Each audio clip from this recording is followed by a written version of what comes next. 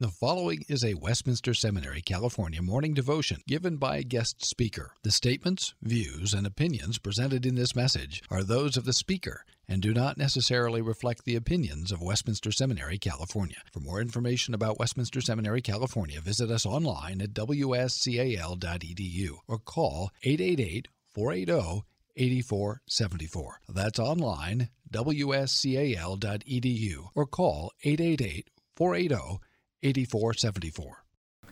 Well, thank you, Chuck. It's an honor to be here with you guys and to lead you in your chapel this morning. I remember doing this as a student, and it's a lot more comfortable as a minister. So, yeah, it's good to be here with you guys. I invite you to turn in your Bibles to the book of Isaiah. We're going to consider from Isaiah chapter 6, maybe a familiar passage for many of us. Isaiah chapter 6, we'll consider from the first 7 verses of that chapter. Before we read, let's bow together and ask the Lord to bless our time. Father, Lord, we thank you for your word. We thank you for the way it gives us light, Lord, and it leads us and guides us. And so we pray now, Father, that you would use it mightily in our hearts and in our lives. Direct us to Christ, our Lord. Magnify him in our hearts. We pray this in his name. Amen. Isaiah 6, beginning at verse 1. In the year that King Uzziah died, I saw the Lord sitting upon a throne, high and lifted up, and the train of his robe filled the temple. Above him stood the seraphim. Each had 6 wings. With 2 he covered his face, and with 2 he covered his feet, and with 2 he flew. And one called to another and said, Holy, holy, holy is the Lord of hosts. The whole earth is full of his glory. And the foundations of the threshold shook at the voice of him who called, and the house was filled with smoke. And I said, Woe is me, for I am lost, for I am a man of unclean lips, and I dwell in the midst of a people of unclean lips. For my eyes have seen the King, the Lord of hosts. Then one of the seraphim flew to me, having in his hand a burning coal that he had taken with tongs from the altar. And he touched my mouth and said, Behold, this has touched your lips. Your guilt is taken away, your sin atoned for. As a young man in high school, I loved playing football. Playing football was something that just seemed to come natural to me. I couldn't dribble a ball. I couldn't put a ball through a hoop. I couldn't swing a bat or pitch a ball. I could run with the ball.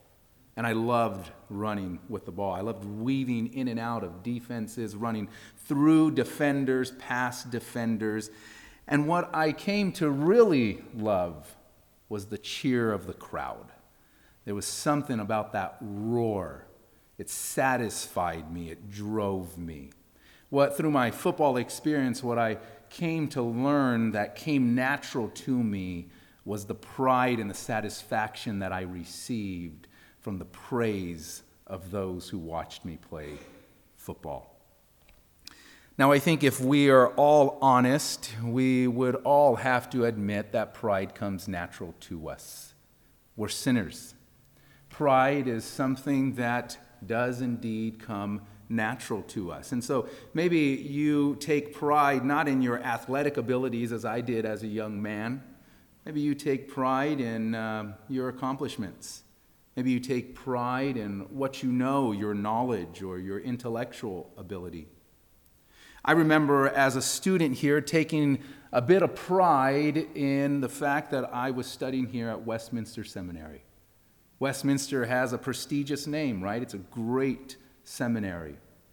And one of the cliches and critiques that we heard as students when we would speak to other students at other seminaries was, Westminster creates scholars, but not pastors.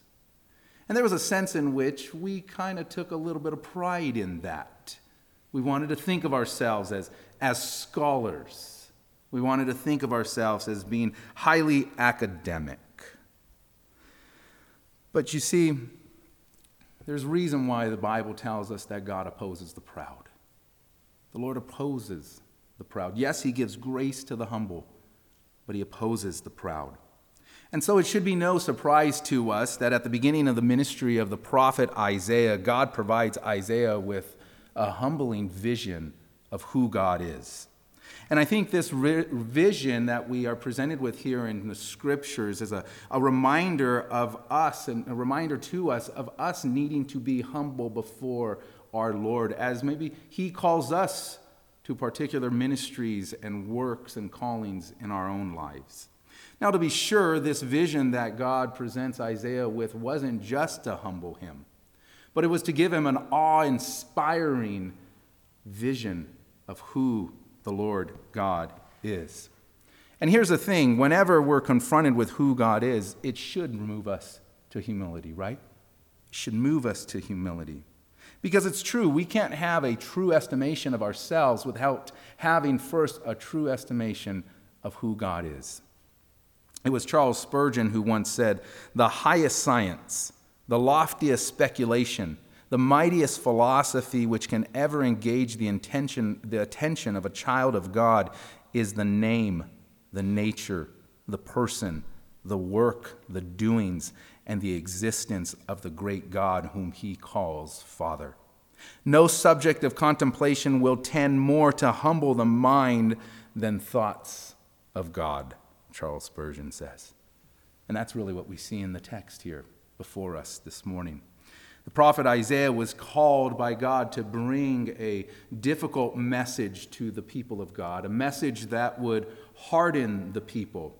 Yes, it would soften the hearts of some, but it would be a message that hardened many of the people who heard that message. And we here today have been granted with a similar message, the message of the salvation and redemption that is found in Jesus Christ our Lord. And that too is a message that leads some to harden their hearts, while others to receive the wonderful news of what Christ has done for us. And so as those who will bring that message, we too need to come and bring that with a humbling idea of who God is.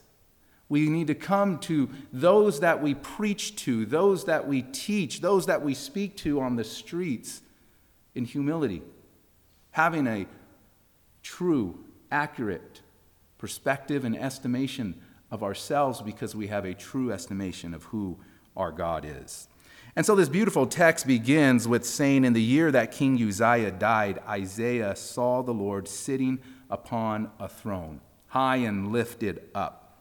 The setting of this vision is the throne room of God. Now, I've never been in a throne room before. I don't know if you have, maybe traveled places and been in a throne room, but I imagine every throne room has a measure of majesty and power to it. But you see, this isn't just any throne room, is it? This isn't the throne room of the kings and queens of the world. This isn't the throne rooms that require the pomp and the pageantry that the kings and queens of this earth require to make their throne room seem powerful and majestic. This is the throne room of the Lord God. And with this throne room, really, it's not even the throne room that we're directed to in this passage, but we're really directed to the one who sits upon the throne. And what does the text tell us about the one who sits on the throne, but that he is high and lifted up? He's the one who fills the throne room. He's high and lifted up. That's language which speaks of the transcendence of God, doesn't it? Isaiah 57:15 says, "Thus says the one who is high and lifted up, who inhabits eternity, whose name is holy.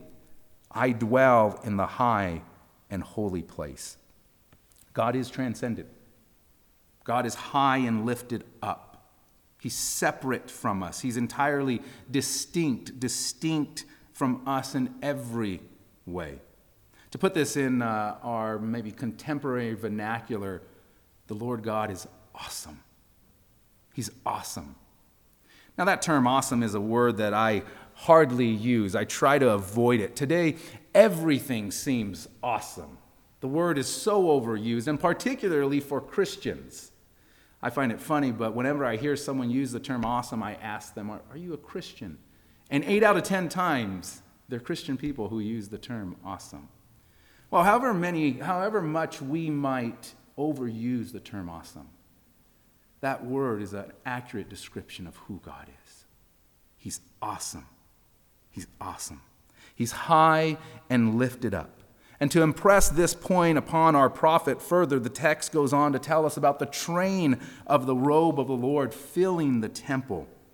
It's long been thought that the garments of royalty were symbolic of that royalty's rule and reign.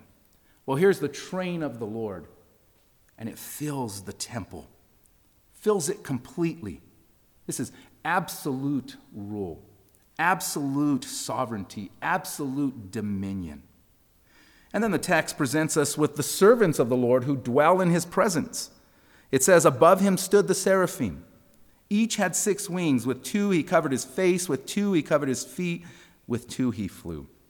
Literally, seraphim, it means flaming ones. These are angelic hosts who look like flames, or they look like they are on fire. And it's probably the case, most likely, because of the presence of the glory of God in which these creatures dwell. And yet, although these creatures dwell in the presence of the Lord, notice they cover themselves, don't they? Imagine these creatures with me. With 2 wings, they fly. With 2, they cover their feet. With 2, they cover their face. These are creatures who are completely covered by their wings. Completely covered. Reflecting the glory of God. Think of Moses coming down the mountain and his face shining. These are the flaming ones. Now, however fantastic these creatures might seem, their appearance isn't what the text is focusing on, is it?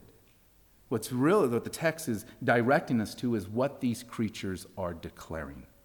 And what do they say? Holy, holy, holy is the Lord of hosts. The whole earth is full of his glory.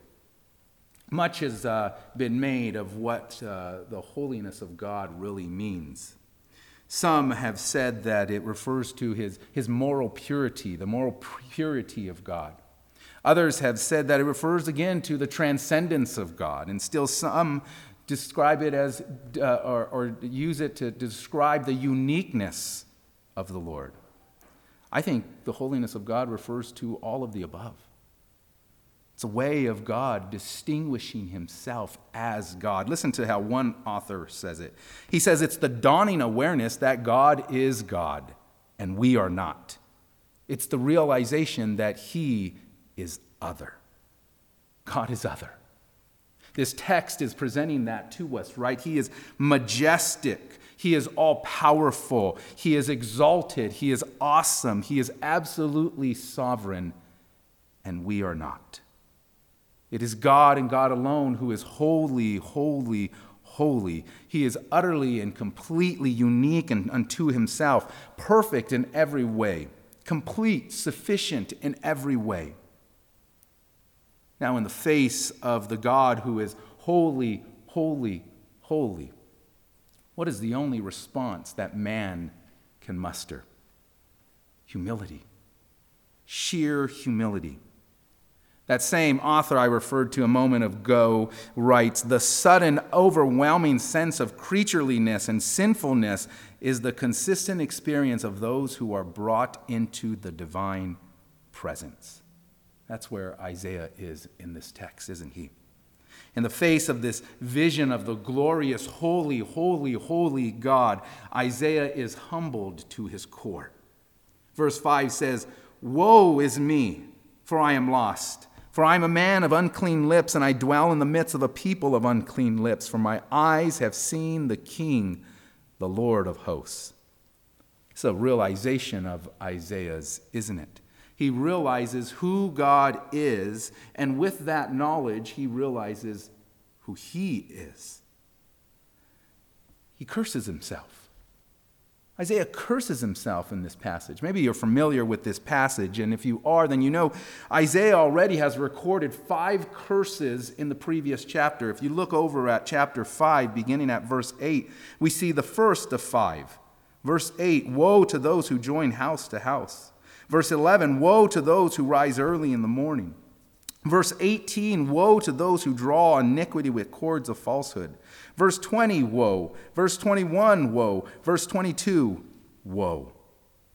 But now in the face of this vision of God, Isaiah can't help but curse himself.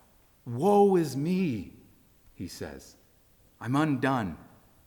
He stands there before God, and probably not standing, he's probably laying face down, prostrate before the Lord, realizing who God is and who he is. Isaiah's humbled. And I think this text presents for us the question, are we humbled? Are we humbled this morning? Does a vision like this humble our pride? That pride that comes so natural to us. We may not have had an experience of a personal experience of a vision of God like Isaiah had, but we do have this text before us. We have the infallible, inerrant Word of God recorded for us of who God is, who he is. Does this scripture produce humility in our hearts? Have we come through the vision of God presented to us in his word to an overwhelming sense of our own creatureliness and sinfulness? But you see, it's not only the holiness of God that should produce humility in us, but so should the grace of God as well. With the prophet humbly before God, acknowledging his sin and ruin, the holy God condescends to the prophet Isaiah. Verse 6 says, one of the seraphim flew, having in his hand a burning coal that he had taken with tongs from the altar, touches the mouth of Isaiah and says, behold, this has touched your lips. And then Isaiah hears the greatest words that a sinner can ever hear. Your guilt, your sin is taken away. It's atoned for. What is it about this coal that can take away guilt and sin?